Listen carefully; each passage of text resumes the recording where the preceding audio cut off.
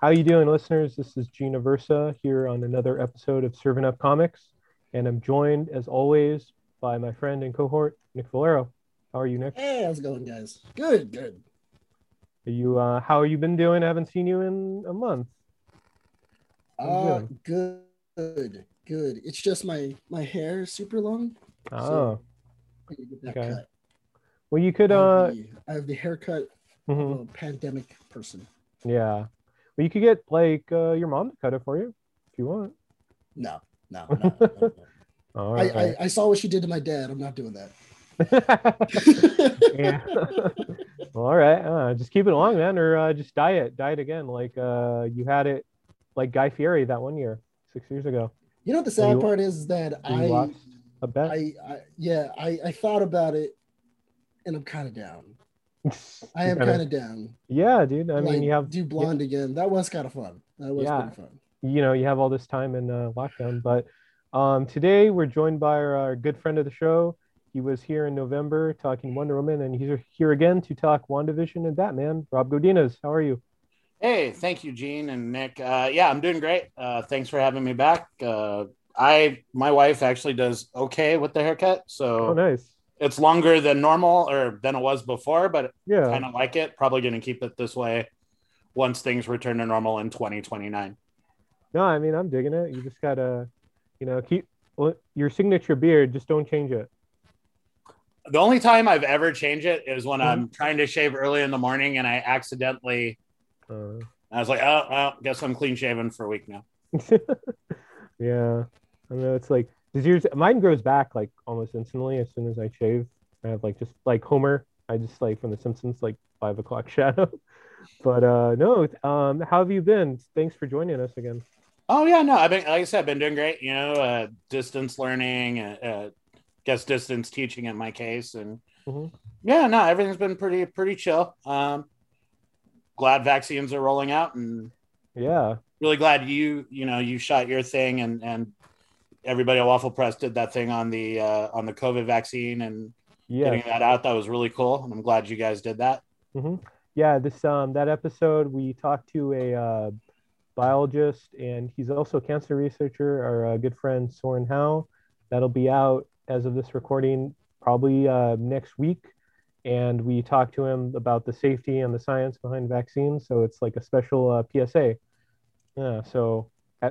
Vaccine advocacy all the way. Absolutely. Many. I think Biden said, if you can get it, just get it. So definitely pushing for that.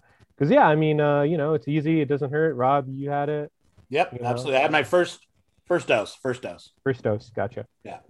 And if everyone gets it, we could go back to normal. So yeah, it's saving lives. I'm hoping Pfizer versus Moderna will be the new Marvel versus DC of our time. Well, as of this recording, Johnson & Johnson just got approved by the FDA. So, that's Image.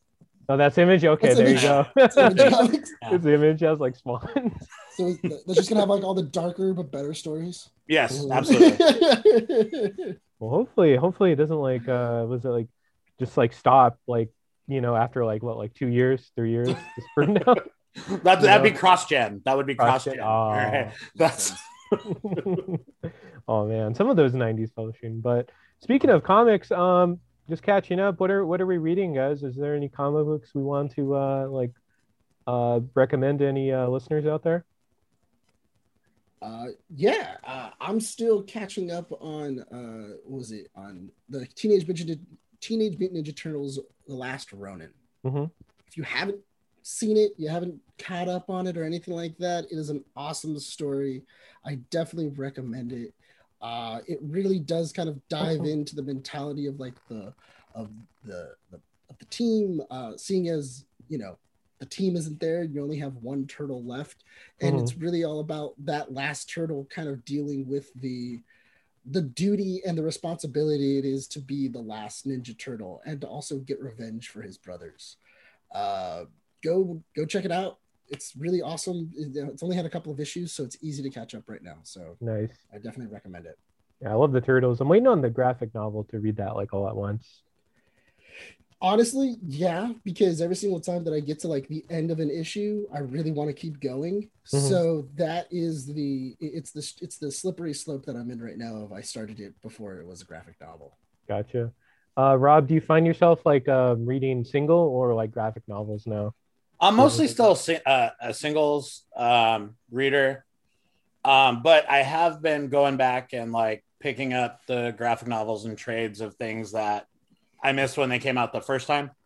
Mhm. So most of everything I'm getting now, I'm mostly getting in singles, but things that again I missed. So if something comes out now and I hear later I should have read it, I'll go back and when those come out in trades and Yeah. get those. Yeah, I mean, like any way to read comics is like, there's no wrong or right way as long as Uh, you like, read the story. Yeah. yeah, I mean, I might, just given space considerations, might have to, think about doing digital for some Hmm. soon. Just True. I'm running out of places to put them. Yeah, or So, like yeah, selling some too. or just handing old boxes to Gene. Yeah, there you go. Again, got Uh, two of them right here. I'll take it when, everything's safe. Well, How about 5 weeks, right? Yeah, For there you us, at go. least. Right? Yeah, yeah, exactly. the But I think I already have enough boxes. I yeah, have too Nick, many give boxes of some to Nick. Yeah, yeah. I was selling some like comics on Macari and stuff, and I'm like, I have because I've been at my parents' house for the last the last month helping them out with the vaccine stuff, Mhm. and I'm in my old high school room, and I'm like, man, I had a shit ton of comics in here. There's like too many because I only took like a certain one to my apartment. I don't Well, know Uh, how here, there's too many. all the comic books inside of that room. Hmm. I really don't. It's all in my closet. Like there's like 6 or 7 long boxes. I'm like, if my living room were clean right now, I'd take you on a tour and show you the boxes I have. oh dang. Maybe next time. I'll Yeah, clean. dude. I'll clean up No, before this. for sure. Have to have some out. But yeah, I read recently I got graphic novel of Spider-Man Life Story, which I would really recommend.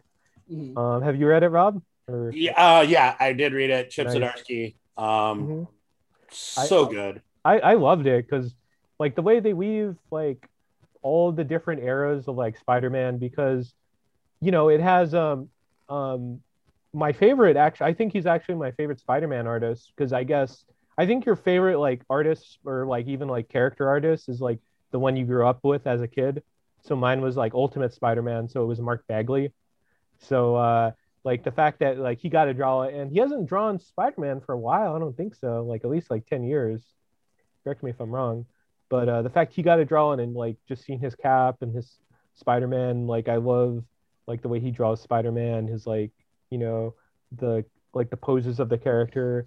And yeah, they weave like the Stan and Ditko era in the 60s and then 70s with like Gary Conway and you get like all the McFarlane symbiote stuff and like the fact that they even have like Miles Morales at the very end was like that was just brilliant because yeah, I love so much about that and even like stuff like the Clone Saga, which we kind of like clone on now, they actually made it like interesting or like at least good in my opinion.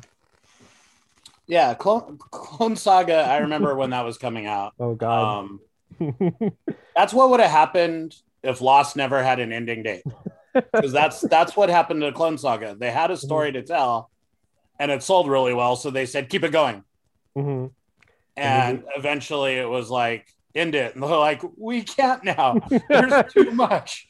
yeah, like oh, man, like people always like say like well like Death of Superman in the Return was like too long and it was too whatever. But yeah, I think like Clone Wars because Clone Wars like or sorry, why did I say Clone Wars? Excuse me, Clone Saga is was It's a like franchise, bro. yeah, It's a exactly. franchise. They realized like what like halfway through like oh well, wait we fucked up like Ben Riley was the real Spider-Man like people don't like this it's like at a certain point like all the fan backlash because Yeah. I wasn't collecting I was like 2 back then but like all the fan backlash I would imagine would have like intimidated Oh. them.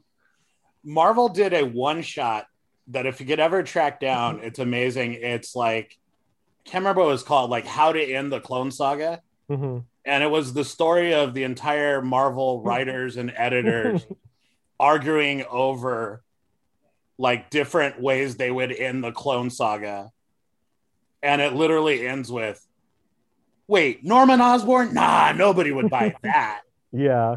Right. So they had a sense of humor about it as well, at least. Yeah. Yeah. I mean, at least, I mean, and the character recovered after that. You got like the JMS run, all that, Ultimate Spider-Man. So yeah, I would say like a worst comic was like what, Chapter 1 by John Byrne. Probably. Yeah, that JMS had some bad ones though. Yeah, Since past. Since past. Let's never talk about that again. Like Gwen Stacy clicking up with Norman Osborn. If you know the panel, you know the panel. That's right. Yeah. Like you don't need to show it. No, yeah, like I want to like take that image out of my head because that's like gross. They should have put it right in the corner, Gene, when we're finished. Just put it, like, thumbnail. Small in the corner. No. It should be your back. It should be your background. Like who? Yeah, exactly. But like okay, but like going on a little tangent, but like because I think that's more like Joe. That's more in Joe Quesada because the original ending was like they were Peter's kids, the two characters which were like Gabriel and the other Gwen Stacy. Yeah. And Joe Quesada could not stand the fact of Peter Parker having kids. He like did a 180 and it was like, all right, Norman Osborn impregnates Peter Parker's dead girlfriend and gives them kids who age. No, I do want to point out there's a lot of bad things about this, but she was alive when he impregnated her. I just right, okay. Out, right? That's a whole other story. Yeah, it's a lot darker. The way Brad Meltzer would have wrote that one. Oh God, yeah. That came out the same year as Identity Crisis too. That was the year that ruined comics. Yes, I know. Broke comics, but yeah, I don't know. Joe Quesada, great artist, but like some of his ideas sometimes, like he really didn't like a 60-year-old character growing up that bad, you know. But I'm not the. And again, like I always say, I have no problem ending the marriage. I have a problem with ending the marriage by making a deal with the devil. Yeah. Like Mephisto. Like you guys ever heard of divorce? Yeah, exactly. Yeah, they divorced Storm and Black Panther. Yeah, his president. Divorce is expensive. Mm-hmm. But yeah, as compared to your soul, right? As compared to your soul. Yeah.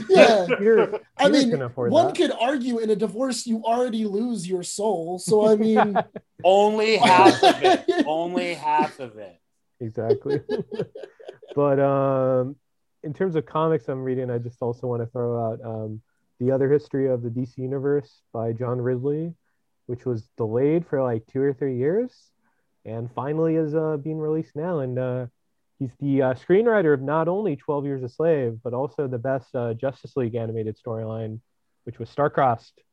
That's facts few people know, but yeah, I was really digging The Other History of the DC Universe because it delves into a lot of underrepresented characters of the DCU. So a lot of people of color characters, so like Black Lightning. He changes, but it's like Guardians, like Herald, and like Bumblebee. And the next issue is going to be Katana, and it's really well illustrated. And like I really dig that because it has a lot to say about like the world right now. So I'd recommend that to people. Not sure if you guys heard of that one. Yeah, I'd heard of it. I didn't pick it up, but it was definitely something I was looking at. So hearing this, I might, go back and pick up what they have. Yeah, I'd really recommend it. And he's also doing the next Batman, which was all the Future State stuff, which is like the holdover from like Dan DiDio's. Like, I guess that's the event that got him fired, which was 5G.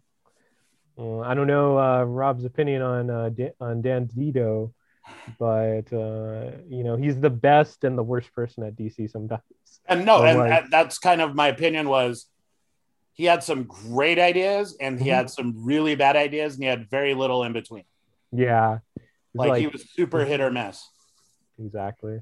Because yeah, I mean, like I would credit him with getting me into DC Comics with like Final Crisis, Infinite Crisis. He did a lot of good for that company, like 2000s, just the last decade or so, kind of. And if you look, like, you might not have liked the direction of the New 52 and the way it was rolled out, but when it came to like boosting sales and getting up interest, like you can't argue that it didn't work for a while. Yeah. I wish they would have had the product to continue the interest. I think Mhm. that's where they kind of fell off. But in terms of marketing and strategy, it was really well done. Yeah. The marketing and everything else was amazing. The only problem is that I feel that they also didn't give enough comics a long enough like stretch. They only Yeah. gave them like maybe like 10, 12 comics, and then they were just like, it's not selling, so we're gonna cancel it. Yeah. Yeah. And Like, some of them had some really good ideas. Like, I don't know if you ever remember the Static Shock during the New 52. mhm. Great ideas. Some of like the best writing for Static Shock. And then after 12 issues, they were just like, nope, not anymore. And it didn't sell, but shockingly, one of the better books out of that was Dan Dito's OMAC. Middleman. Oh, he did. I thought he did Middleman too, or am I mistaken? I don't know if he did or not, but his OMAC was really good. And he canceled it? Yeah, it wasn't selling, but it was one of the better, I thought, written and like stories of the whole thing. Yeah, I just remember because I guess I don't know if we dunked on him before, but like I feel like we have like Rob Liefeld's like Hawkman just getting canceled after 3 issues was like the most Rob Liefeld thing ever.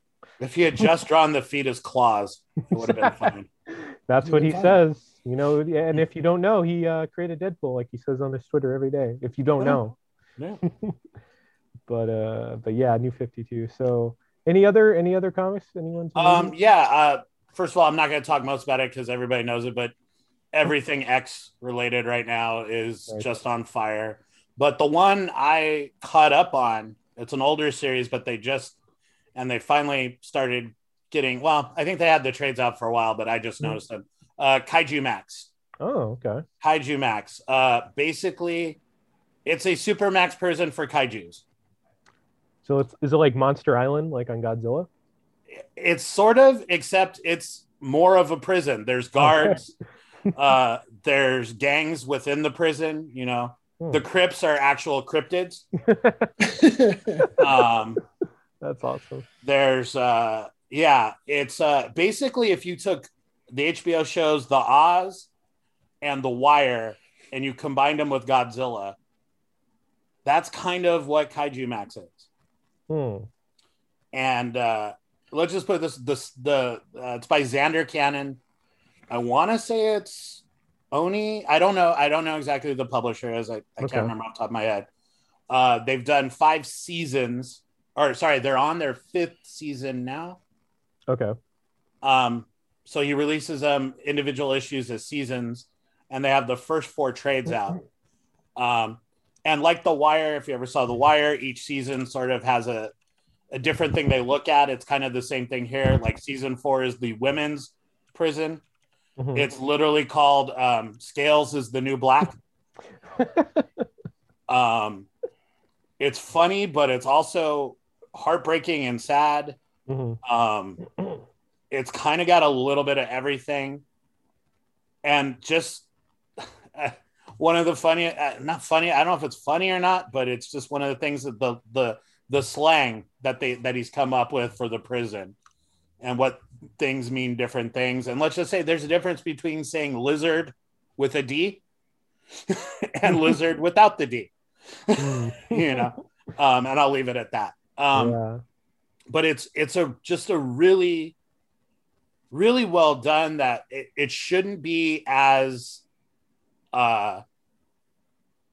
moving as it is, because with all the little trappings and things that make it kind of funny and silly, it really is a look at prison and a class in this world that has been permanently labeled as monsters or criminals, regardless of their own individual outlooks on the world and their place in it. And what does that do to that society?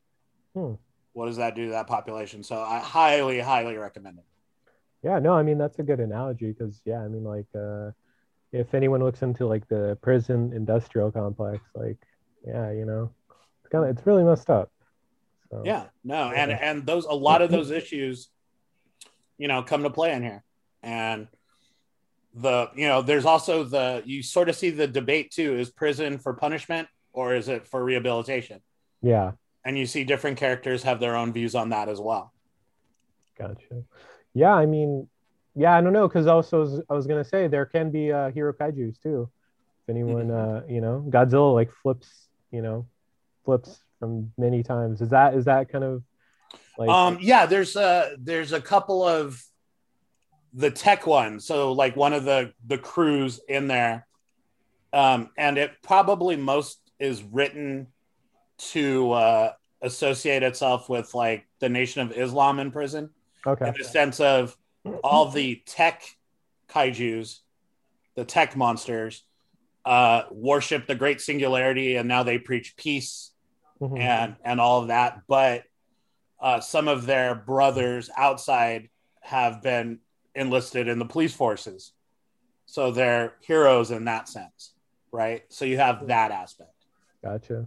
Yeah. No, yeah, that sounds really interesting. Like, independent comics, like there's some really like good, like, I mean, not good, excuse me, interesting things that they could say about the world, Yeah. And this is just a guy who had an idea and he said, look, I'm not going to be able to do this at any of the gigs that I've been doing, working for Marvel or DC or anything like that. I'm just going to go out and do my own thing. And I believe the season he's doing now is the last. Okay. I believe, from what I've read and heard. So nice. Yeah, I'll have to check that out because yeah, I'm trying to get into more comics. But I guess let's segue into our next topic. Speaking of kind of old series, Batman the Animated Series was recently released on HBO Max. And on our podcast here, we're doing a rewatch. And so we're starting with the first like 4 episodes, which is the pilot on Leather Wings, Heart of Ice, and Feet of Clay, parts 1 and 2. So I haven't seen the pilot in actually a while, just to start things off. And I was like my first impression, I was like surprised by a lot of stuff. First off, there was another Alfred. There was like another Alfred voice for like 3 production episodes. For whatever reason, it wasn't. I believe his name is Efren Zimbas Jr. So that's like it's actually Clive Revel. Yeah, and I've never heard of that other actor because for me, the DCAU Alfred is the guy that voices Dr. Octopus too on the Spider-Man cartoons. Well, actually, fun fact: Clive Revel is also the guy who played Senator Palpatine in Empire Strikes Back in the original version of Empire Strikes Back. That's pretty cool. I did not know that. Yeah. What's really cool about these is that they are all a product of animation in the early 90s. At this time is like when you got like is when you're getting a lot of like Looney Tune, like the baby Looney Tunes. You're getting a lot of like was it the Animaniacs? You're getting a lot of those. Yeah. And the only problem is that a lot of animators didn't want to do this kind of stuff anymore. They were really tired of getting all of these like restrictions saying you can't do this, you can't do this, you can't have like, they can't kill each other, they can't shoot each other, they can barely even hit each other. So what the hell are we supposed to do? And it really did make this thing where a lot of animators really wanted to quit. Paul Dini even says, at the time when I was doing Animaniacs, I thought I was going to quit. Like I thought I was just going to stop doing animations. I was going to stop writing for him. And then he did Heart of Ice, and Bruce Timm and them were able to convince him to like write Heart of Ice. And now he's in, like he's like completely into the DC universe and stuff like that. So these are really cool. It also did a real cool technical thing of they drew on black paper in order to get that darkness out, which is so interesting. They were like, how exactly are we going to animate a dark and gritty Gotham? And one of the artists was just like, what about instead of having to put dark into like writing on white paper, why don't we put light into darkness and like actually just make the city out of dark paper? And that's how you get those like really dark sceneries and dark Gothic like locales and stuff like that. By far, it's an amazing show, and technically it's amazing. No, it still holds up too. Because I was gonna say, because when I started watching, it was like on Kids WB, and it's probably reruns. But it initially aired on, I think like Fox Kids.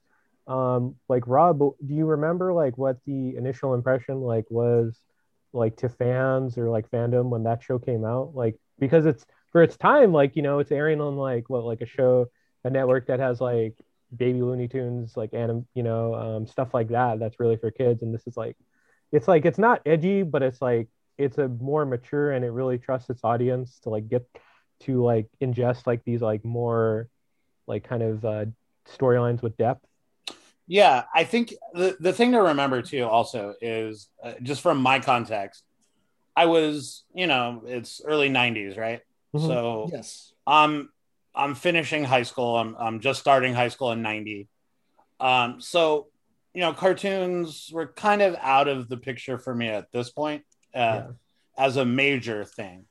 But this is the one that if we were around, it wasn't appointment TV for me, but if I was in front of a TV and it was on, I would still watch it. And I think what most people who truly understand like writing for kids, be it comics, novels, movies, whatever, is you write it a level above your audience, because kids like being in on something they think is for somebody slightly older than them, right? Mm-hmm.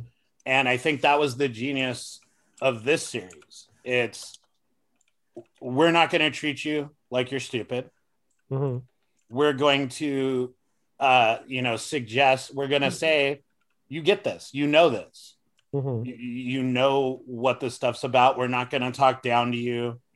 We're not going to necessarily spell out a moral at the end. The moral will be there, but we're going to trust if you watch the episode, you understand what the moral is or the lesson is, without, a segment at the end with the, Batman turning to the screen and saying, "Hey kids," and so it appealed to kids at that time. And then, as those kids got older, and they started showing it to other people, like it spread out of that. The kids that watched it at the time loved it. It didn't really go beyond that. But when you get into then, DVD collections, streaming, where it's more accessible by other people, it starts expanding beyond just that target kids that they had at the time. Yeah, absolutely. Actually, a big person that we can really thank for it is Steven Spielberg. Steven Spielberg actually, because they hired him to basically revamp the entire animation portion of Warner Brothers. Mm-hmm. And at the time, he goes, "Cool, we're opening an entire studio. We're not shipping it out. We're not doing anything else. We're doing it all in-house." And then Warner Brothers originally was like, "That's not really how we do things, Steve. Like, that's weird." And then he goes, "Doesn't matter. That's how we're doing it now." And then he also hired a full orchestra to do all of their music. That's why if you specifically notice Warner Brothers cartoons, they have orchestral soundtracks, right, for all of their animation. And they even said too, that's not how we do sound inside of cartoons. You just get like a little tiny sound thing and then you clip it in as you need it. And he goes, "That's not how Warner Brothers does it. Warner Brothers now does a full-on orchestras." And without that, you wouldn't have that iconic Batman. Because they reused the Danny Elfman theme, but they it's not like beat for beat. Like they kind of change it up a little bit. I know. Well, actually, the funny thing is that Shirley Walker is the person who actually did for Batman the Animated Series. She was a co-producer with Danny Elfman when he was making the Batman theme. Mm-hmm. So when she made it, she wanted it to kind of still have that resemblance of what people at the time knew. This is Batman's theme, but also give it its own little spin for herself. And she did the whole like Batman, soundtrack, like all those like iconic sounds. She did it. And nice. That's actually the main reason why. And she also did like a bunch of stuff for like Animaniacs, stuff like that. That's why actually the studio inside of Warner Brothers is actually called the Shirley Walker Studio. Because she was like the founder of like all of these like great musical sounds and stuff like that. Yeah, no, she's a great musician. I believe she passed away too. She ended up passing away probably like in like mid 2000s, I believe. Yeah. If I'm not wrong. Yeah, there's some like great themes like for the soundtrack, like for the Ra's al Ghul episode, like all that like it has like a lot of Arabic sort of sounding, wind chimes, things like that.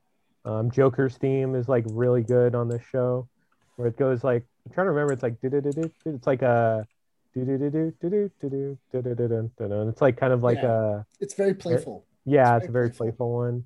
And that's, and also I think like, it's that theme that Danny Elfman did is still, I think, like the like whenever I think of Batman, that theme always pops in my head. I'm not sure for you guys as well. Or is it Adam West? Adam West. I'm still Adam West. Okay. I because Batman 89 is kind of like my first introduction into Batman. It's definitely Danny Elfman's thing. Later on, when I finally understood what Batman 69 was, because I remember seeing episodes of it because my parents showed it to me, and just going like, "This is completely different from what I know." Like, this is not Batman. Exactly. when it should have been the reverse. This is not my Batman. I was gonna say also, people credit Batman 89 to kind of like this 180 in the character from going like, Adam West to, and both versions are great, to the seriousness of like the Batman we see today. But I also think Batman the animated series definitely contributed to that, like, because he's a very angry character in like the first couple episodes, because I'm looking, he's kind of at odds with the police, like in Leather Wings. Like, I think like Bullock tries to go after him. The way they also kind of portray like the GCPD is interesting, because obviously he's allies with Gordon and Renee Montoya, but like he's really at odds with like Harvey Bullock, who they either portray like outright kind of villainous or comical, And I don't know. I found that really interesting, because I don't know, for a lot of Batman lore and things, he's, except at the very beginning, he's usually like allies, I guess, with GCPD in most of the stories where, obviously you have conflict at the start of his career, but gradually it gets better. But this one's like interesting, because also I remember in Mask of the Phantasm, they also try to like kill Batman too.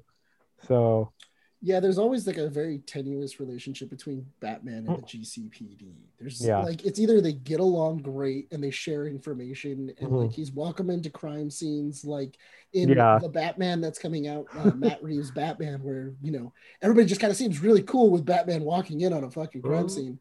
There's that scene where there's that scene, I think, like Gordon holds him up against the wall in the trailer. Where he's talking to a bunch of cops, and then like Gordon has to like separate them because they start getting into a fight, which once again, Matt Reeves' Batman looks dope as hell. Rob, I was gonna say, Rob, were you hyped for that? Or I mean, I definitely want to see it. I always like seeing the new takes on Batman. I haven't followed the trailers enough. I haven't looked at any of it, but I definitely want to see it. I just think also, when you talk about sort of the turn in Batman, I mean, it starts with the artist formerly known as Frank Miller doing Dark Knight, Returns, right? It goes from that to 89 to the animated series. And you had, maybe for the first time ever, like a unified theory of Batman, right? That all the mediums were sort of basing it around the same characterization of him.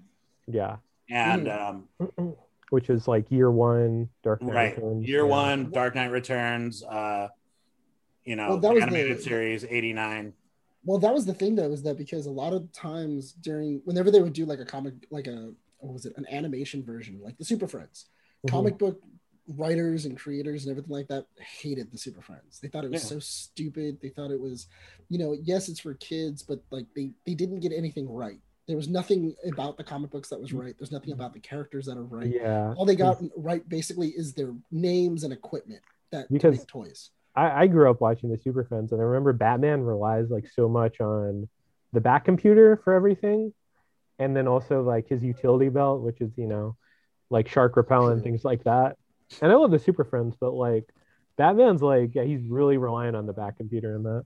Well, Batman, when it's one of those things of like in the Super Friends thing, is Batman is the guy who gets all the information about what the hell's going on, and then the Super Friends go deal with it, while Batman just kind of like stands there and makes fun of Robin. Because I mean, Batman's not going to punch anybody harder than Superman. So he's not going to catch somebody in a chase faster than Flash. Then you also have like Jan and like what was the other guy, the Wonder Twins? Zena. Zaina. Jan and Zaina, yeah, the Wonder Twin powers. Yeah. And then they're kind of useful, but then you have like Wendy and Marvin. But I will tell you, just to offshoot it, get Mark Russell's Wonder Twins series, because there's nobody better at satire than Mark Russell in comics right now. And nice. Just the fact that they fight a villain named Captain Red Flag, who literally is a walking red flag about somebody you'd want, a girl might look to date. Oh my God. It's so good. It's so good. That's crazy. He's the guy who did, if you don't know, he did the Flintstones and the Snagglepuss. That Flintstones comic I heard is dark. It's dark because they talk about how they got rid of the Neanderthals, and there's a scene where Fred turns to Barney and goes, "Barney, we committed a genocide." What? Yeah, that's in it. Yeah, I remember that. There's also the greatest part about it too is the development of marriage. Yeah, marriage wasn't a thing, so they decided to get married, and all the protests about like how one man and one woman is unnatural. Oh my God, it's some good satire. So good, there. It's so good. But, yeah. The Snagglepuss one is even. I mean, I was stunned at how good that one was. Yeah, I heard the Snagglepuss one was good. Yeah, I'll have to check that out. But I was gonna say, also for Batman, just going on Heart of Ice, because like Mr. Freeze gets like overhauled in the show because on Batman 66 he's Mr. Zero. Like, correct me if I'm wrong, Rob, but like before this, like no one really liked Mr. Freeze or took him seriously, right? He was what type of villain could we have to do something wintry? It really there was nothing there for him. If I remember correctly, a lot of like the early like 60s, 70s comic books, they did basically what Schumacher did, where he was a villain who could freeze stuff. He was stealing diamonds, and he made a lot of like ice puns. Like that was like his big thing. Yeah. And then in Heart of Ice, they then added in this backstory of his wife and the reason why he has ice power, like about Nora. So like when Schumacher did his thing, he was like, well, why don't we just get both and we'll mix them together? Yeah. Because I was going to say what you will though about Batman and Robin, but at least they get that backstory right for Mr. Freeze, at least, even though I feel like Arnold knows the type of movie that he is in during Batman and Robin. He's totally going for it, but you have like Clooney and like I think like, well, Uma Thurman, we have like Clooney as Batman, like taking it really seriously. And like Arnold knows. If you go back to like actually Batman and Robin and stuff like that, Schumacher is known for periodically going on to the thing of don't take it seriously, we're doing a comic book. Yeah, it's campy. Yeah, it's supposed to be campy, and then he would show him like Batman 66 like episodes and stuff like that. So he was very much trying to go for the camp, but also he was trying to mix in this Paul Dini 1989 mix. Yeah, doesn't make sense. Like it just doesn't fit. It really doesn't, because you're going for the seriousness of what Paul Dini was trying to do with the Batman animated series of like, Mr. Freeze has a reason why he's doing this. Yeah. And then it's like, oh yeah, but we'll mix it in the 69 where he's just like making fun of ice. What killed the dinosaurs? What the Ice Age. It's bad. I think me and a buddy of mine tried to do the drinking game for Batman and Robin. You have to drink every single time Mr. Freeze makes a ice pun. How many ice puns are there? Like what? Like we don't remember the end of the movie. You lost count. Well, because it was that, and then it was every single time Poison Ivy, which like implied sexuality. What was it? Every single time Robin complained. Yeah. It was just basically just keep drinking throughout the movie and just don't keep drinking, stop. man. There you go. That was basically that wasn't a game at that point. Do you guys have a favorite ice pun though from Batman and Robin? What killed the dinosaurs? Yeah. Nice. That's the best.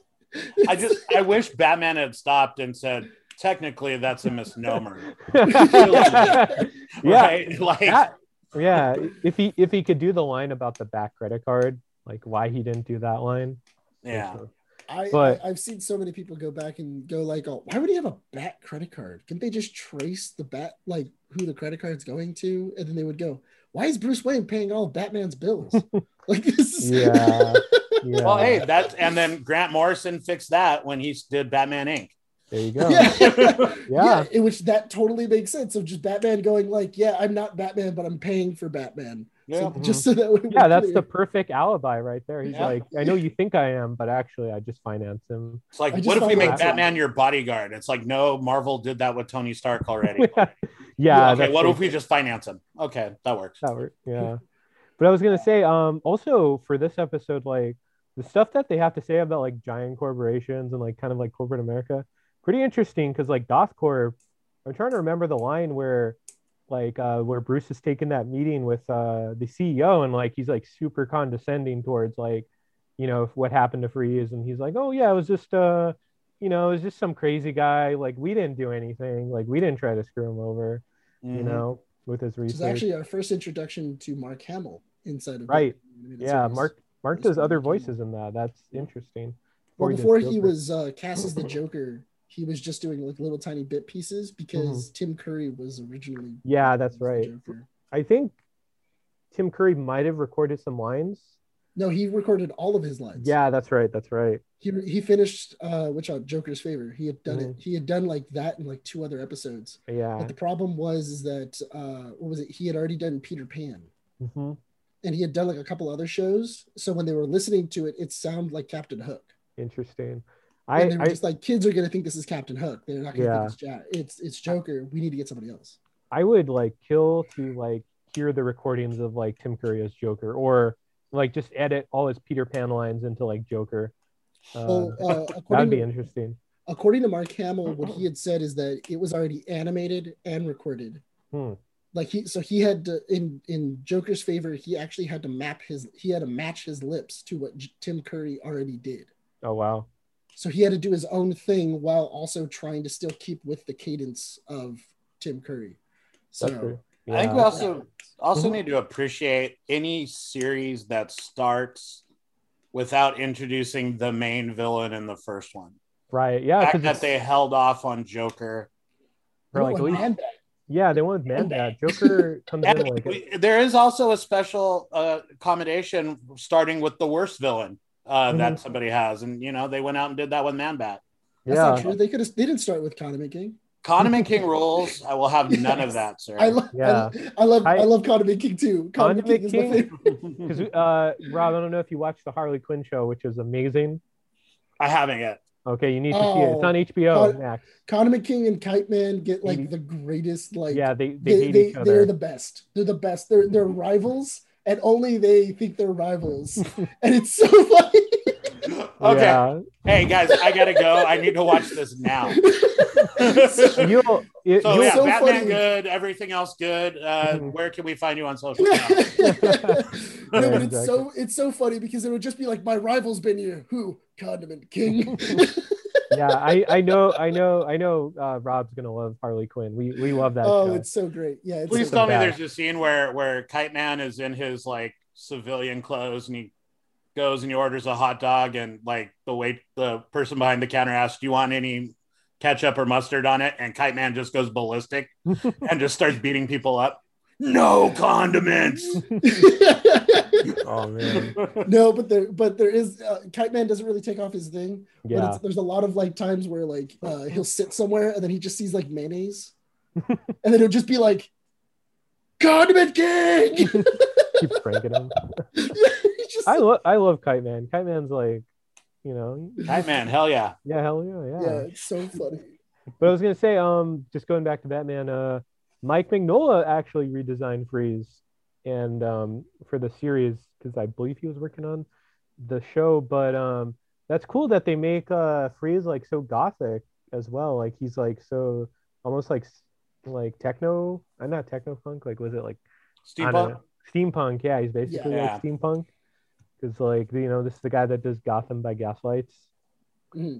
Well, I mean, it fits the aesthetic that they're going for. Yeah. The look of the show as a whole. And again, when this is the one when I was rewatching, I called the wife in. I'm like, "You've never seen this," and I bet you'll cry by the end of it. She didn't go to. She was close. She didn't get there, but I mean, it was. Yeah, it's amazing. And the rehab it did on, elevating Mr. Freeze, not only in the animated series, but, comics are good at taking what worked in other medium, if it works, and, bringing it into, again, Renee Montoya wasn't a character in the comics before. And so it was so well done. It's probably my favorite single episode of the whole series. This show did a really great job of the main thing that was really cool about this is they made it that the villains weren't just like, I'm here to rob things and cause trouble. They gave them depth, and they made them so much more interesting than even Batman at times, where you're just like, I want to see more of like what's going on with like Mr. Freeze or what's going on with Catwoman or whatever. And the thing is, Batman is an interesting character, but he's also an interesting character that we've thought about for a long time. Yeah. Yes. Like we've all thought about, oh my God, what if I were that scenario, or what makes him do this? We've had the debate over Batman's the real identity and Bruce Wayne's the mask, and, all that stuff. Right. Yeah. And if you gave but now giving us these criminals that we can, compare and contrast to Batman, right? Batman, had he been Mr. Freeze's character, probably wouldn't have tried to kill the guy. He probably would have tried to amass wealth and buy out every corporation in the world. That would have been his response to it, right? So how does somebody else respond to this action, right? To the trauma. To the trauma. I think, put a mark in that, because I think we'll come back to that later and some other things, right?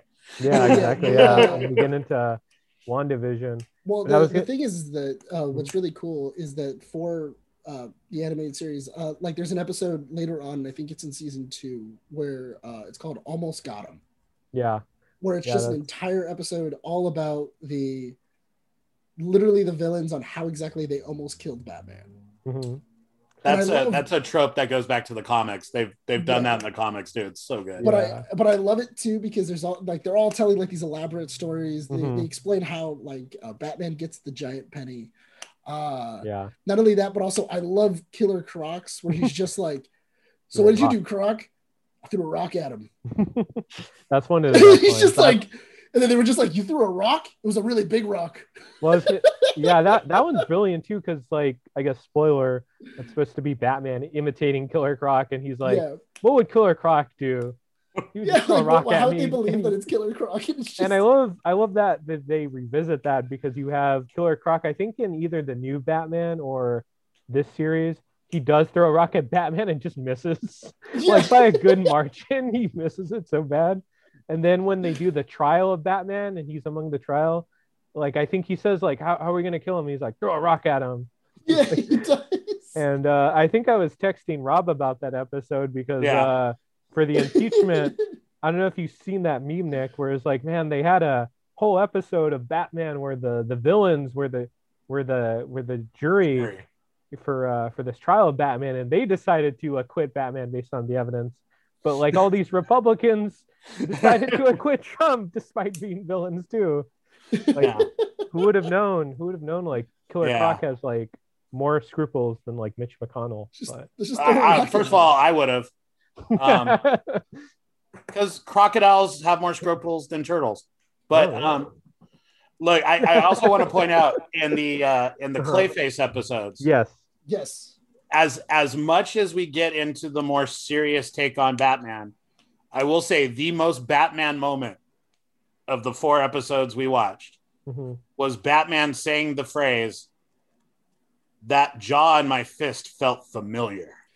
I know I've hit that guy before. I know I've hit him before. That's some Batman 68 stuff. That's some 66 stuff, right? That's some Batman no, Robin, 3 weeks ago, I started training. Mm-hmm. What's that one scene in I don't know if it's I think it's either in the comic or 66, where I think it's in a comic where they have to Batman looks at the TV from another angle to get a proper look at a criminal, but if you're looking at the TV, it still looks the same. Yeah, I don't know what that was about, but all I know is that when I heard, because I hadn't seen the Clayface episodes in years, and when I was rewatching it, I was like, I don't remember ever hearing that line, and that is hilarious. I just died. I'm here watching this serious story It's really I good know I've at punched that man gravitas. before. I know that jaw feels familiar to my fist. Yeah, it's such a Batman thing. That's Batman the most thing to Batman Mm-hmm. thing. I know I've whooped this guy's ass before. Who was he? Yeah, I was gonna say this episode, these two parts are interesting because essentially it's Batman, or was it? It's Bruce Wayne fugitive, you know? Yeah. Because it's Bruce Wayne being framed for a crime he didn't commit, which we see in that storyline. I don't know if you like that one, Rob, but some people. The only thing is that it wasn't exactly like I don't remember it, to be honest, that well. I mean, I read it. Mm-hmm. It was there. It wasn't. It didn't stick out in my head as something I'm still mad about years later. Right. But the thing is that for this, like, you don't really feel it. Like the entire episode, like Alfred makes one line of just like, "What am I supposed to do about the police?" Yeah, it's like, tell him I'm and not then here. He goes like, "What about the police, Alfred?" And he goes, "Read the newspaper, dude." But you're being accused of almost assassinating Lucius Fox. But I also like that fact that I guess he's seen like Arkham Knight or like Bruce Wayne Fugitive or a bunch of other like mediums where if like Bruce Wayne ever gets like committed, or excuse me, like gets like put a warrant or something happens, Batman's like, well, I could just be Batman, like I'll be fine, like I don't need to go out as Bruce Wayne. I like being Batman. Yeah. And the most accurate thing is how quickly Bruce Wayne made bail. Yeah, exactly. He's like, oh wait, I have money, you know. Actually, Rob, he was never even questioned. Right. His butler kept saying he wasn't home. The cops just went, okay. Oh yeah, he's like, can we look through the house? It's like, oh, if you want. Come on, guys, butlers never lie. Yeah. But the Gotham PD just went, yeah, Bruce ain't there. He's got a giant mansion, but he's not home. We searched the house. Where does this pole go? To the garage. Okay, I guess we don't need to check it.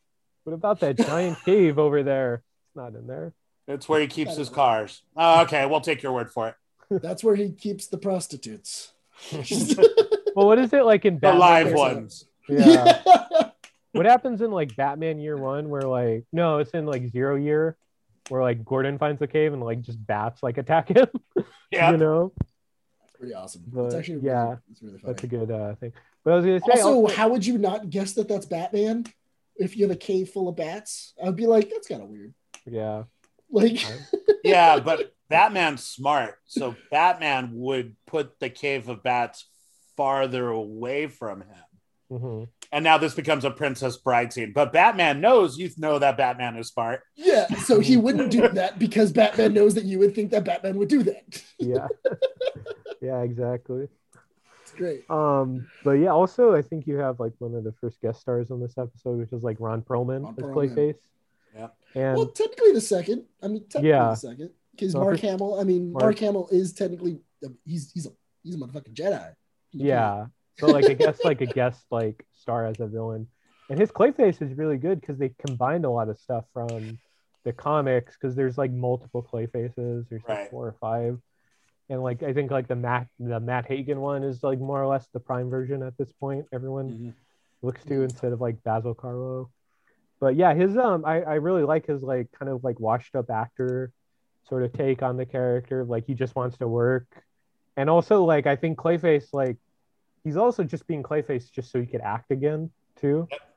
You know, that was like cool, but like yeah. So also, oh, go ahead. Sorry. No, I was just gonna say I was also digging like all the animation in this episode, like the scene where like Clayface, I forgot like Batman's like messing him up or beating him up or whatever, and he's like morphing into all the people he impersonated, like he can't hold his form.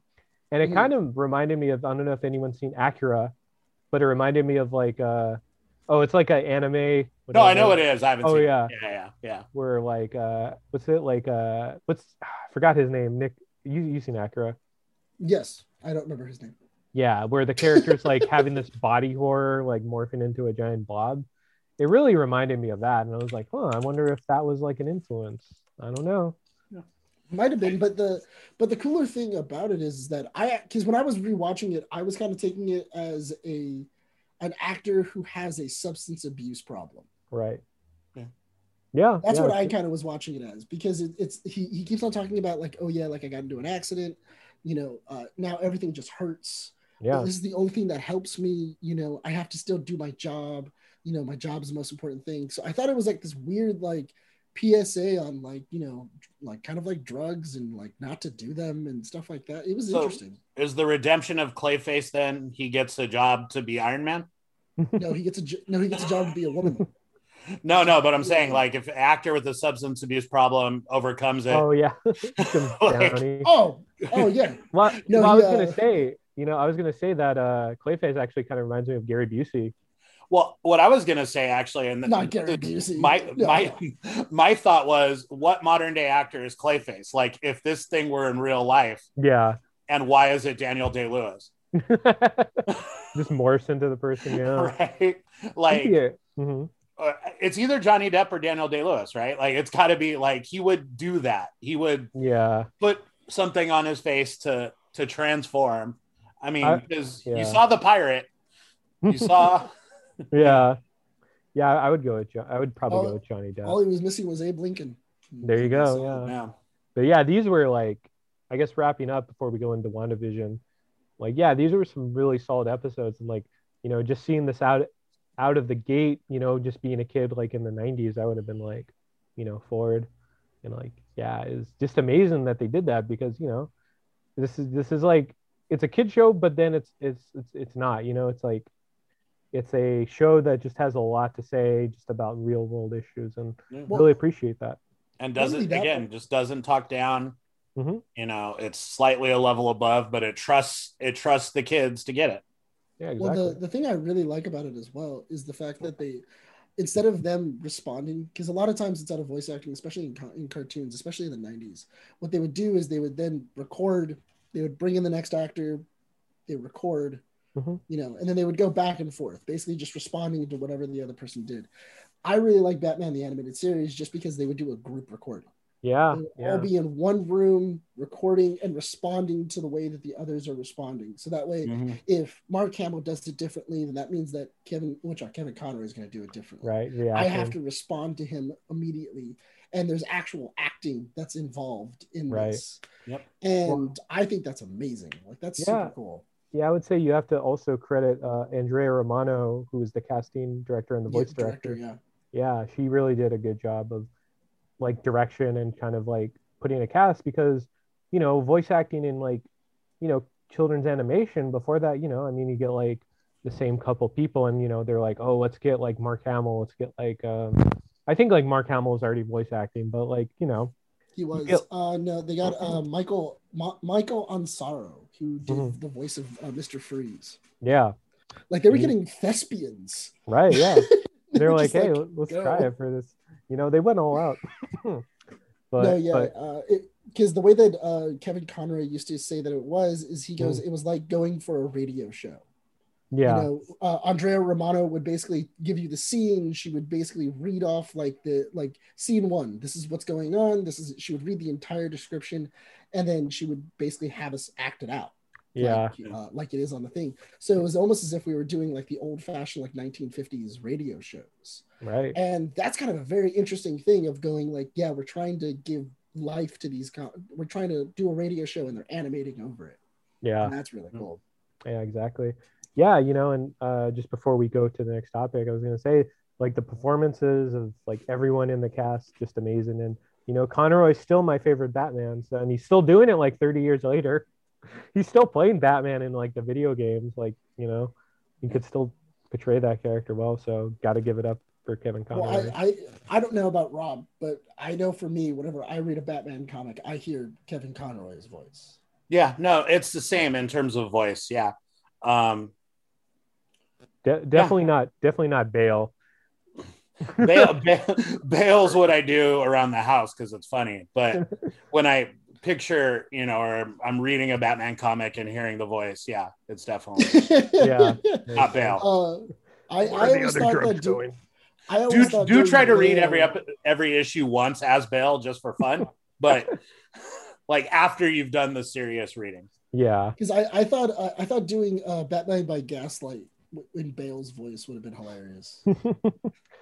Just because it's like that old English, right? And you have Bale's voice. Gotham by Gaslight, right? Because Batman by Gaslight's hilarious. I didn't hit you. By Gaslight. Or no, was it you were the one who said we should go there. Yeah. I never said that. Absolutely, yes. Oh my God. I guess. But I misspoke.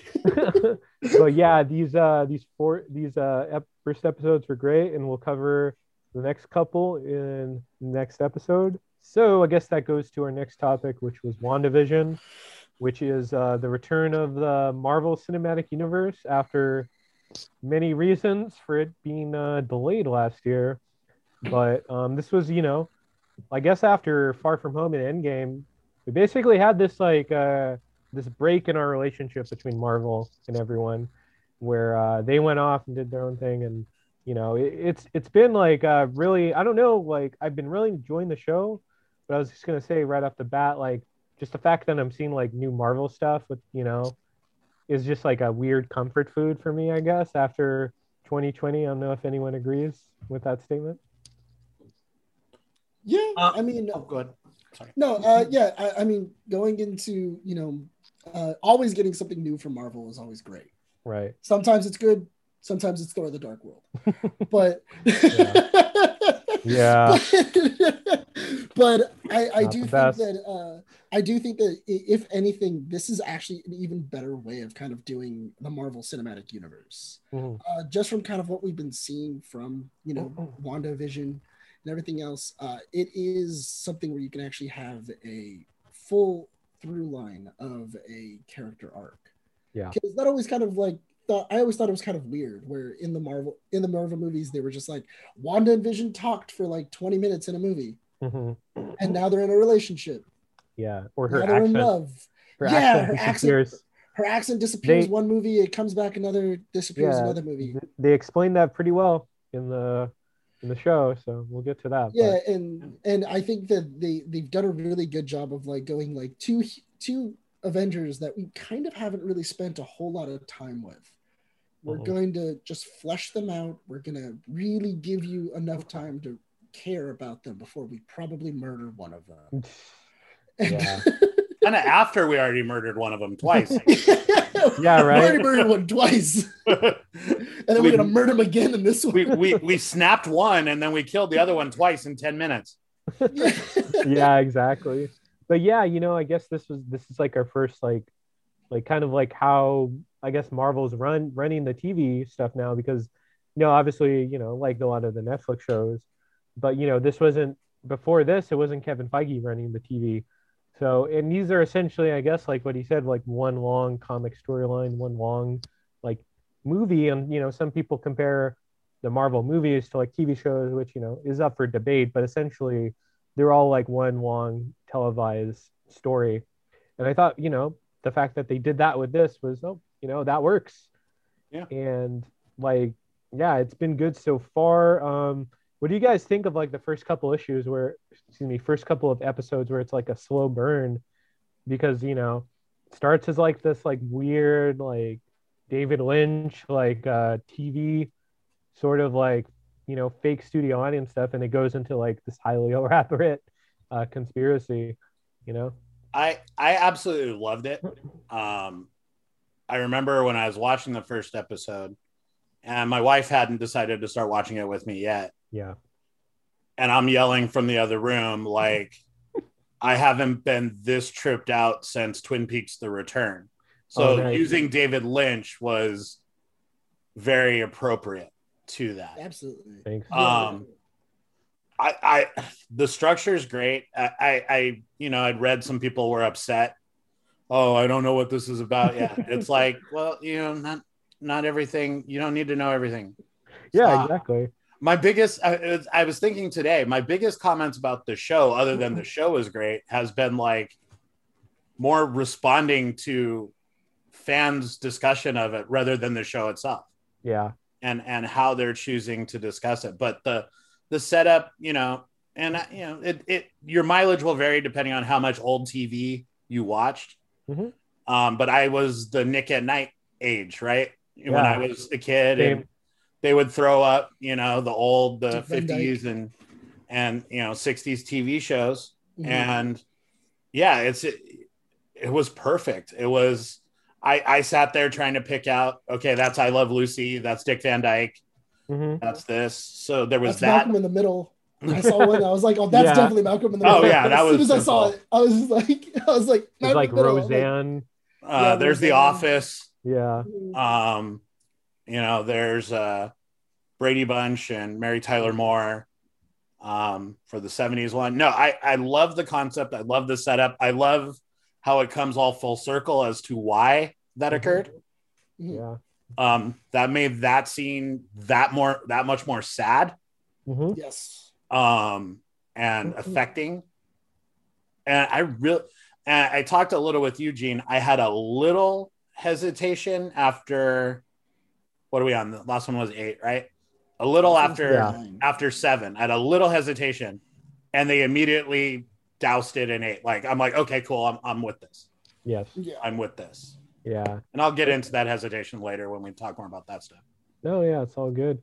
But yeah, I mean, like the slow burn of this, because it starts out, it's all a sitcom at first, and you slowly like kind of peel back the curtain, seeing like what's really going on. And, I mean, it's like, it's a good, like, it's a good spoof on sitcoms. Like there's a lot of comedy, but I was going to say that as we're gradually watching more, it's a very good show on like themes of grief, of loss. It really explores Wanda's basically her grief after Vision died too, which happened in Infinity War, and there's so much happening in those movies. You don't really see the dynamics and like kind of the real depth of a lot of these emotions, which I think they're exploring really good here. And I believe, it's mainly based on the Tom King Vision too, right? Well, it's based on that, and it's based on the Vision Scarlet Witch right limited series. The Tom King's influence seems to more be in the setup of the sitcom, how the family dynamic sitcom. Yeah. The grief aspect comes from, I think, more the Vision and Scarlet Witch miniseries, and then you could take that through line all the way up until she causes House of M. Yeah, because I was gonna say, yeah, this is a little bit of Avengers dissembled, right? Yeah, a little bit without Jack of Hearts being murdered. Yeah. Oh yeah. No, I was gonna say, I think I really appreciate attempts. So to me, this is Marvel doing what Tom King tried to do with Heroes in Crisis, just doing it better. Or, just like following through. Dealing with the concept of these heroes are going to have trauma. And they've seen a lot. They've been involved in a lot. Half the universe died.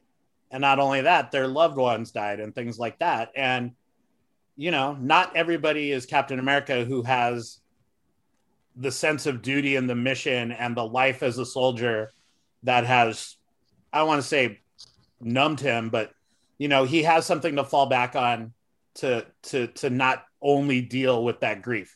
Yeah. He can do his duty and then focus on the grief. Right. Scarlet Witch is a normal person in general as a human being who has gone through unspeakable horrors. And what's going to happen when she does that without any, counseling, without any, treatment, without any therapy. And what happens when somebody who has tremendous power also has tremendous grief? Yeah. And sort of getting into it, like, I guess I had thought at the end of episode 7 with the, Agatha all along, which again is one of the greatest things I've ever seen in my life. Don't get me wrong about that. Yeah. I was worried that the construct would be Agatha's. By saying it was Agatha all along, she created the construct. And I thought, oh my God, that's going to be the biggest cop-out of all time. And when they get to episode 8 and they explain Agatha discovered this is going on and wants to know how it's done.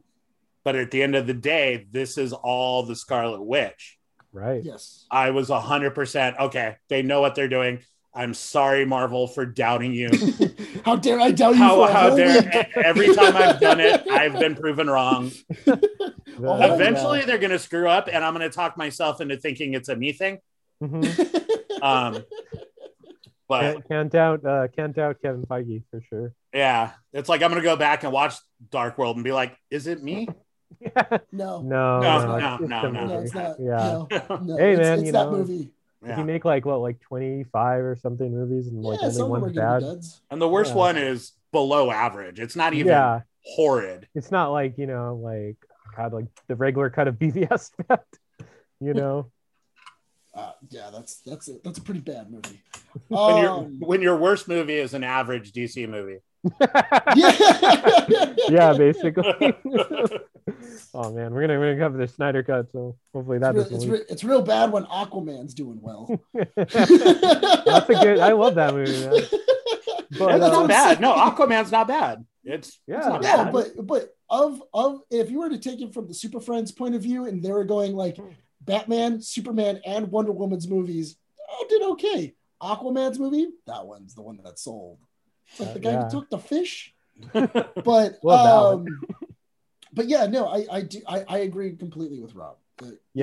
Marvel has planned this out. Not only that, but also when they were going over what has happened in those basically on the previously in Marvel, when they were showing, Scarlet Witch losing her brother, then she lost Vision twice in 5 minutes, and was forced to watch both times. Yeah, and then seeing Vision, and then just imagining her grief of being brought back. Vision is now gone. And then other Avengers are now, we can mourn later, get your ass up, we need to go kill Thanos. Right. And then afterwards, just trying to hunt down where exactly he was. Yeah. Like, where is Vision's body? Where is it?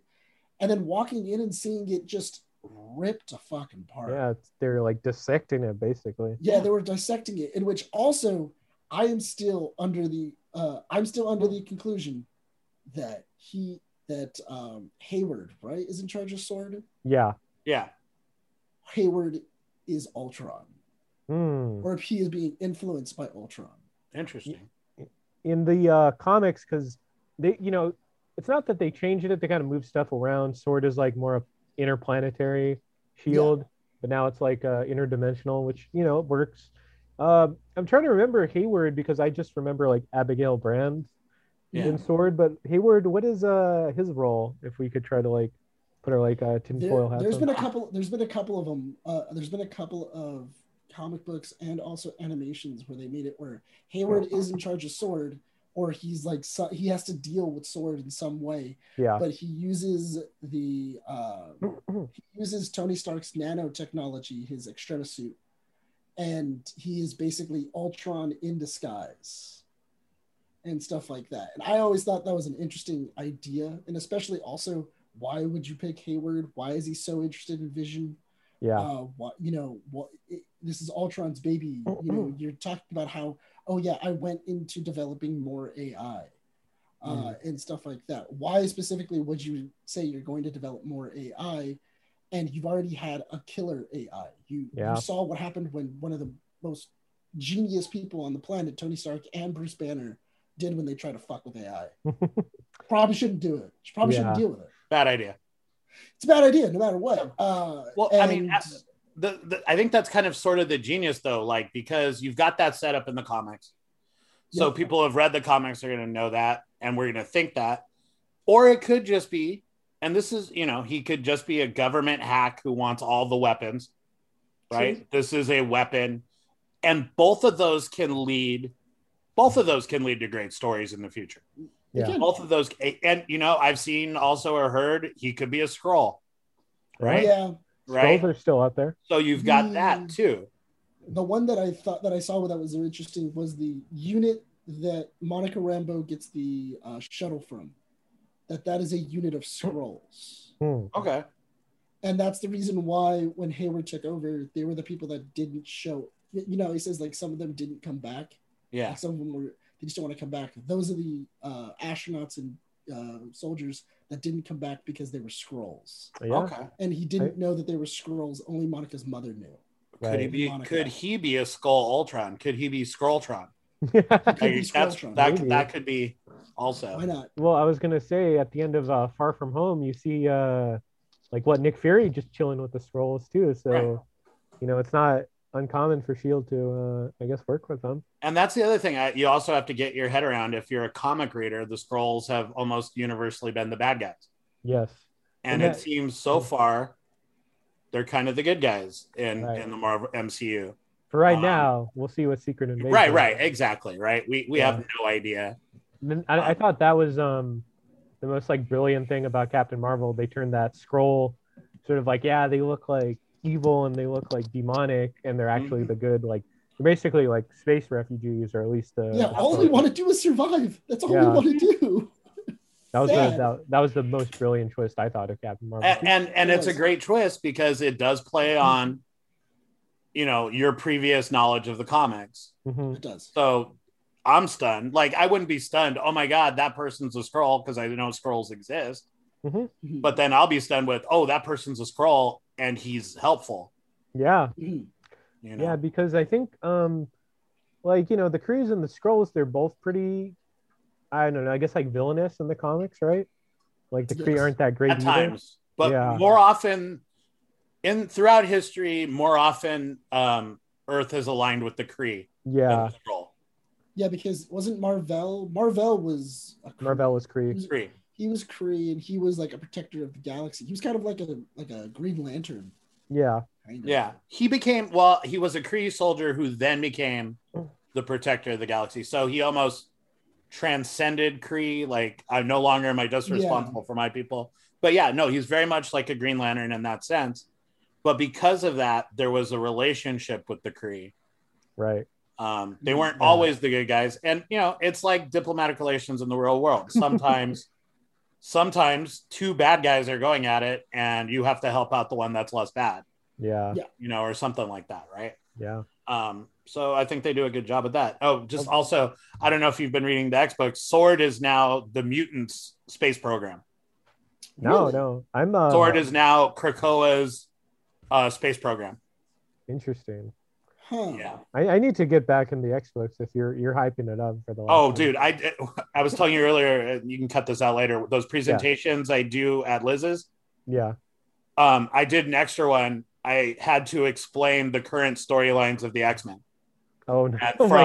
From when Hickman took over to kind of where we're at now. Okay. So I've been lost for X-Men. Yeah. For a while, so. But Sword is now the Mutant Space Program. Nice. Yeah, I think that's an interesting idea. I was a little disappointed that the X-Men weren't going to be introduced in this.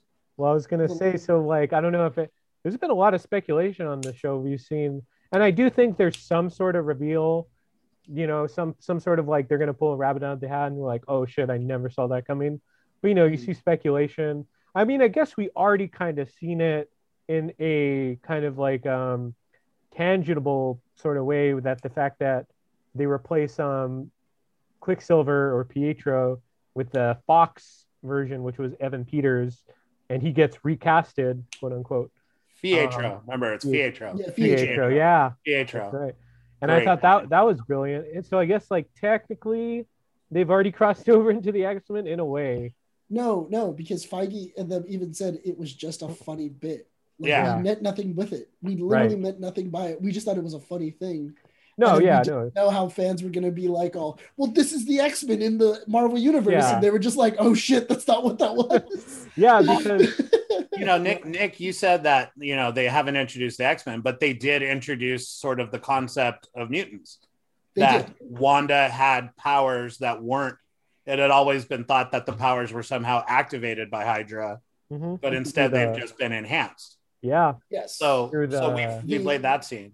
I would say this kind of goes to what I was saying at the start, right? Yeah. I was reading some thread and somebody's all there. We're watching this brilliant series, this great look at trauma and the impact on somebody, and somebody in the comments that a bunch of people agreed with was like, oh, I don't know what Marvel's done now. They only have 2 episodes now to introduce Mephisto. And I'm like, when were we promised Mephisto? Yeah. Right? Yeah. Like, it was never said. Marvel's like, we're going to debut Mephisto here. No, it's like, you've already written that Mephisto is behind this. Right. How about you wait? Because there's a way. There's a way you can still do it. But, like, you're complaining about something that might not happen when you've had this great series already. Yeah, No. you know, It's like, like come on. yeah, No, it's like if you what order. I specifically what I specifically want is I want the end credit scene to be Mephisto. Well, I was gonna say, you know, this has already been confirmed. This leads into Doctor Strange and the Multiverse of Madness. So whatever's gonna happen in that end credits is gonna lead into that. So, like, if you get Mephisto or whatever, he's probably gonna be in Doctor Strange, most likely. You know, so you know why like if you had like a good steak, why complain like, oh, I should have got like that burger when you already had like. Right, exactly. And you know, going back, we were talking about the scrolls. You know, the Agatha character, kind of did the same thing, right? Because in the comics, Agatha has always been helpful. She's always been the mentor, and like, everybody who read the comics knew Agnes was Agatha. Yeah. But what she was there for shocked us all. So, oh, hey, finally it's Agatha. Oh, wait, she's trying to do what? Right. So, and just Marvel does that right so often. Yeah. Just a brilliant reveal. My only thing is that I'm a little confused about where in the universe, where certain things are in the universe, because Marvel has done a bunch of other things with like the Runaways. They've done things with like, because the Darkhold has popped up in a couple of their like other shows. Yeah. If that book really is the Darkhold, because they haven't said it is, they just said it's a magical book. Yeah. More or less. Everybody just assumes, well, it's the Darkhold. You know, Mephisto, you know, during that thing, he was using the Darkhold. That's how she ended up doing everything else. I'm wondering where inside of the universe they can actually connect like everything else, like sorted, like what was it? Cloak and Dagger, you know, the Runaways, you know, get all of these like really cool things that Marvel's already done and stuff like that, and then figure out how can we throw these all together. With this, yeah, we'll have to see for that, because I'm not sure if you guys read all the rumors that Daredevil is supposed to be in Spider-Man No Way Home, which just the problem with what I'm hearing with all these like casting rumors is that at a certain point it turns into Spider-Man 3. Right, yeah. It's well you've only got 2 hours. Like if you were to say that Spider-Man 3 is going to be a 10 episode series that's going on Disney Plus, I would feel a lot better about it. Right. I do think they could do sort of the cameo role, right? Like if you read the comic series, the Spider-Verse one, they have that scene where the Spider-Men are all gathered down and one goes, doesn't that look like the guy from Seabiscuit? Right.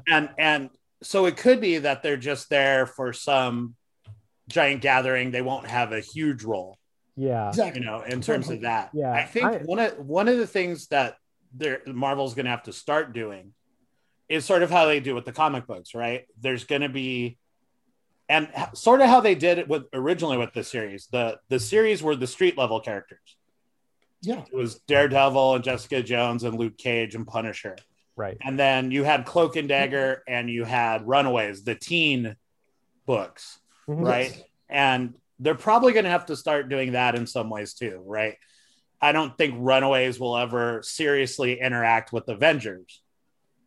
But if Young Avengers comes up, which always do, we saw Tommy and Billy. And Kate Bishop's coming, and you have Stature, Cassie. You also have King. Right. Yeah. Right. And you could easily introduce Patriot. So, you know, maybe there's a teen interaction, you know, universe stories that cross over and things. Well, I don't know if you've ever seen the Runaways or Cloak and Dagger. I've seen Runaways. I haven't seen Cloak and Dagger. Yeah, because the cool thing about it was that because Cloak and Dagger unfortunately got canceled. Right. But before they got canceled, they had already made a deal with the Runaways to cross over into the Runaways. Yeah. So, and it was in the final season of the Runaways that they did it. Yep. And it was by far one of the coolest episodes of the Runaways. That's a bummer. Because it's literally that Cloak and Dagger. Cloak shows up with Dagger and basically goes, "The Cloak summoned me here because it said that you needed help, that you guys needed help." Yep. And that's such a cool idea of like, oh yeah, like why don't we mix these two together? Like, these like the Runaways are obviously make sense. And unfortunately, both shows ended up ending after those seasons, and it was like there was so much potential that you could use them. Yeah. And if you do have a Young Avengers thing, why not bring in the Runaways? Why not? Well, yeah, because those things? I like that Civil War crossover between Young Avengers. Young Avengers, Runaways. Yeah, and Runaways. Like I liked Runaways.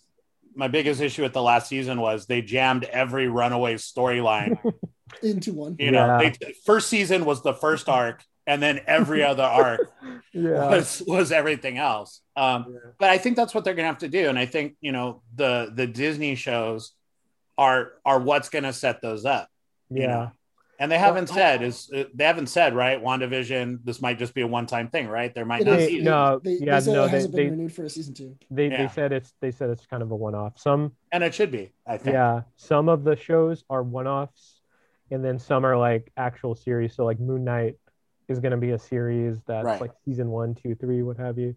And then I want a Blade series. Give me a Blade series. We'll see with Blade, but I was going to say we'll also see for, you know, these like other kind of shows that were around before Kevin Feige took over the TV part of the branch of the Marvel Universe, because I think with Spider-Man, if the rumor is true and Daredevil's in there, you know, is it going to be the Daredevil that we saw on Netflix? Is it going to be kind of like a reboot of the character? You know, is this the version of Daredevil that we saw?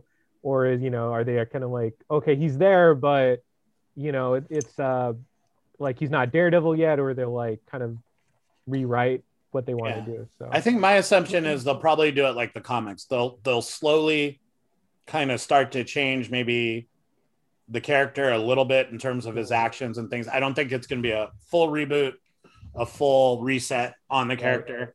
It's going to be more of okay, we want Daredevil to play this role in the future. Yeah. So let's slowly just make organic changes to his character. Soft reset. I'm more surprised that being in New York, like there's not other things, like little tiny things. Because I even figured in, what was it, like inside of Far From Home, or even in Spider-Man, the easiest things they could have done is they literally could have had a newspaper that said the trial of Frank Castle, right? You know, and immediately go, oh, the trial of Frank Castle is happening right now, and it's in the papers. Well, I was gonna say because I think they already had the rights for, no, maybe they didn't, for Fantastic Four, but like that building that they kept saying, oh yeah, they're gonna sell Stark Tower, and you never found out the buyer. Like, you know, at the end of Far From Home, you could have been like, oh, the Baxter Building, you know, something like that. Because I think it was between either Oscorp or the Baxter Building. That was the two that they were really considering on who was going to be there. And I think also with that too, I think they're going to be, you know, they haven't said much. They got to be real careful with Fantastic Four. Yes, because nobody's, well, Pixar got it right with Incredibles, but nobody else. no one that's gotten it right. Yeah, well, I was going to say, no one that's actually adapting the Fantastic Four has gotten it right. Right. Like it also has maybe the most recent stink on it, so maybe you want to kind of let it go away for a little while before you bring it back. Fantastic Four was not good. The thing that I would absolutely love, is to have Spider-Man interact with the Fantastic Four, seeing as he is a huge, like, I interact with the Fantastic Four often. Like, when I can't figure stuff out, I go talk to Reed Richards. Yeah. Or if I need to talk about some stuff, sometimes I go to talk to Sue, or I talk to Johnny. You know, these are just things that I do because he goes to go talk with other heroes because he's right. 16. The Spider-Man Human Torch friendship in the comics, that's, you gotta find a way to keep that going, because that's one of the best relationships. Yeah. Because I also him and Daredevil too. Bagman. Yeah. But I really want the Incredible Bagman in an episode, in a movie, because I think that would just be hilarious. I just want the scene. I want the scene where Spider-Man goes to Johnny Storm for advice about girls. It doesn't work out, and then Sue sees him, and Sue goes, "Wait, you went to Johnny? Why did you go to Johnny? Yeah. Like, why? Why? Yeah. It's the weirdest person to ask." Yeah. But I really do want that. I want that moment of just like Spider-Man's like, I don't have a suit. It just got destroyed by the Sinister Six. And then Johnny Storm's like, I got an old suit, but I don't got a mask, man. We don't wear masks here. Yep. And just puts a bag on his head and goes, "You're cool, go." Yeah, Absolutely. I'm really looking forward to the Fantastic Four though in the MCU. Like a good Fantastic Four, a good Doctor Doom. Give me that. Mm-hmm. But Absolutely. Well, I think that's why people were really disappointed when they were talking about a aerospace engineer, and then right, like Reed Richards. It wasn't Reed Richards or Doctor Doom or anybody. It was supposed to be Sue, I thought. We'll, it doesn't matter. Yeah, we'll see. But again, that's more complaining about things we were never promised not showing up. Exactly. That was all stuff that we had put in our own head of like, we're going to see Sue Storm next episode. Right. So just wrapping up here, we're a little short on time, but before we go, last topics for WandaVision. Are there any like theories behind the hex or like how the show is going to end? Because we have the last 2 episodes before we do the next episode. Anyone want to throw out something out? All right, here's my, and I don't have a theory on the ending. Sure. But my assumption is that the vision that's inside the hex.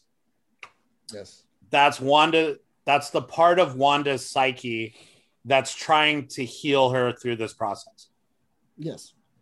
And however the resolution comes when Wanda, I'm assuming they're going to, try to make Wanda back to normal at the end, especially because this is going to be a 1 series thing. That's playing a role. And then the parts of Wanda that aren't ready to hear it is what's delaying Vision from getting back to her. I'd be interested to see where Agatha ends up at the end. Mm-hmm.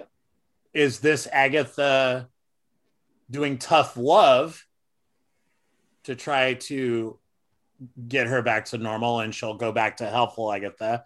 Is this Agatha trying to train her as a weapon to use? Is this Agatha trying to harness her powers and discard her? I also want to know how much they're going to explain what chaos magic is, because after years of reading comics, I kind of maybe get it. But the MCU does a really good job of simplifying things, so I hope to learn what chaos magic is. Yeah, they'll explain it better than Bendis. Yes. But I guess I totally believe that, like, whatever Vision is, because we saw when he gets out of the hex, like, he's basically coming apart. Like, he only exists in there, is what my understanding is. So I think there's a lot of credence to that theory that you just presented of, because she has to let him go to end the hex. Mm-hmm. Yes, so that was what I was thinking. I was thinking that for Evan Peters, because Evan Peters is going to be in this last episode. Yeah. I figured that what she was going to do is actually put her memories of Pietro into Evan Peters. And he was going to basically become, not necessarily Pietro, but like a pseudo Pietro. He's going to still have his super speed. He's still going to have everything like that. But it was going to be this thing of when she ends the hex, she can then say goodbye to both Vision and also to Pietro, the 2 biggest tragedies in her life. Because for Pietro, he died. She didn't get to say goodbye. She was in the middle of, fighting off Ultron. For Vision, she watched him die, apologized for it, but then she had to then watch him die again. And I think that was the harder part. Yeah. And, I do think it's going to be like this moment of catharsis where she's forced, like you said, Rob, to accept what happened, come to terms with it, and say goodbye to those 2 characters. And that's why. Sorry. Oh, yeah. And then also you were going to have this Vision who was going to combine with White Vision, and he didn't remember who Wanda was. Yeah. Yeah. Of just like, she has to then go, my Vision's gone and this guy is here. Yeah. And I guess he doesn't care for me. I guess like Gamora, the second timeline Gamora, whatever that is, in Guardians 3. Yeah, I could definitely see that. My only thing was I thought like whatever comes into play with, like, if they use chaos magic, I guess my theory is like she's gonna upset something or find something amiss in the multiverse, because going back to what the Ancient One said in Endgame was, if you keep messing with the timelines, you're gonna cause like a problem. Yeah. And we never really saw resolution to that, and they kept messing up with the timelines. Yeah. When they went back in time. I think just going back to really quick, that scene with Wanda and Vision in the Avengers compound. Yes.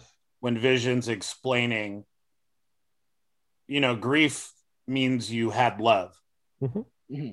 And Wanda coming to understand that is going to be the key part in her development and the resolution of her in this storyline.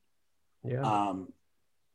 I don't know what they're going to do with White Vision or Well, in the comics, what White Vision is that just like I forgot what causes that. White Vision is an attempt to bring Vision back to life.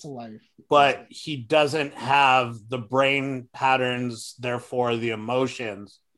Because remember in the comic, his brainwaves are not based on Jarvis, it's based on a Wonder Man. Yes. Yeah. And it's basically he's an android. He's an emotionless robot, which frustrates Wanda to no end because it's the body, the physical being. Think of how frustrating it is if, and again, not their fault, but when you have a relative with dementia who can't remember, right? How sad and heartbreaking and frustrating that is for you.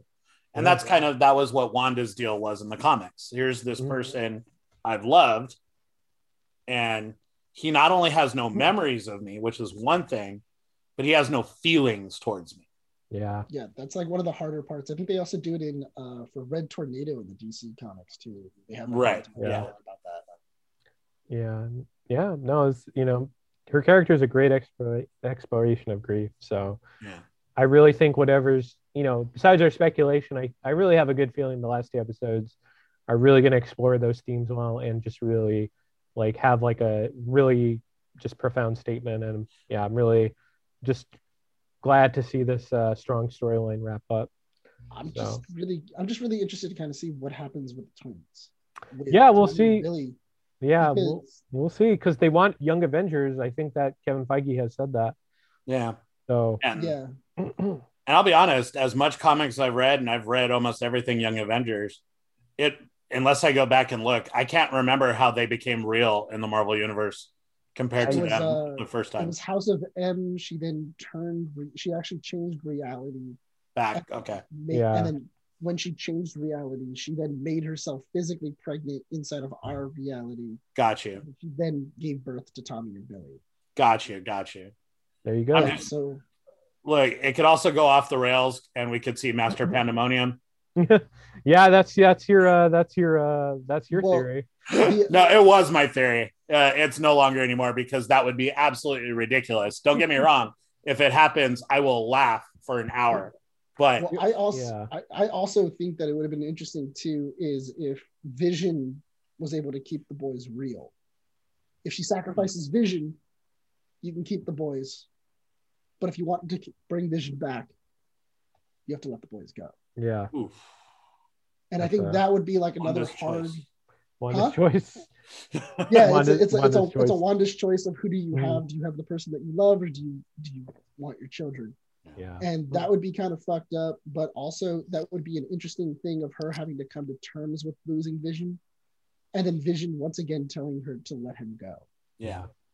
And everything else. And I think that would be an interesting and emotional scene between all of them because the child actors are amazing. They're good. Yeah, everybody's good in this. Yeah. So I'm really looking forward to kind of seeing how exactly they resolve the series. Yeah. No, definitely. Yeah, we'll have to wait and see, but yeah, I have a good feeling. So, and I trust everyone involved in the show, so we'll see. But and I'll say just one last comment. Sorry, sure. I just had to. I think this shows what Marvel's best at, and the one thing they will have to continue, the thing they always have to guard against as they add more series, is that the series themselves have a purpose as a series. Yeah. And they're not just the link to the next story. You can put the link in there, but the fact that, and again, going back to this being about Wanda's grief, when I was concerned that it was going to be, Agatha who created everything. They did it again, right? They have a standalone series that you can watch from the start to the end and get into the story, see character development, see emotional development, and it comes to a conclusion. And then if you want to watch the next one, cool. But you can watch this alone and it stands on its own. Yeah. That's what I love about it. Yeah. No, I agree. Absolutely. But yeah, no, that's a good way to wrap up this episode. So I'm in complete agreement. And then until we have another recording, which we'll have seen the finale in 2 weeks. Yeah, let's keep that in mind. But really quick, Nick, where can people find you at? You can find me on Facebook and Twitter. You can find me at the Nick Valero. Also, I am doing a lot of guest spots on Twitch with a buddy of ours who is doing Delta Monkey Gaming. Okay. Go check that out if you guys like Twitch, playing COD, goofing around, stuff like that. It's a pretty good time. Gotcha. And then go ahead. No. And then Rob, anywhere that you would like to anything? Yeah, I still have a MySpace, so I'm looking for people for my top 8. So yeah, go ahead, hit me up on MySpace. Okay. Cool. Yeah, well, I'll put you in my top 5 for sure. Oh, awesome. 5. I'm happy with 8. There you go. But yeah, you can find me on Twitter and Instagram, G9892. You could follow the Waffle Press at the Waffle Press on Twitter and at the Waffle Press Podcast on Instagram. We're on YouTube, iTunes, SoundCloud, Patreon, Spotify, and please like, share, subscribe. There, will you find something you like, or maybe I don't know, you can find something you don't like. Still subscribe. Thanks for watching. Thanks for listening. We've been Professionally Unprofessional.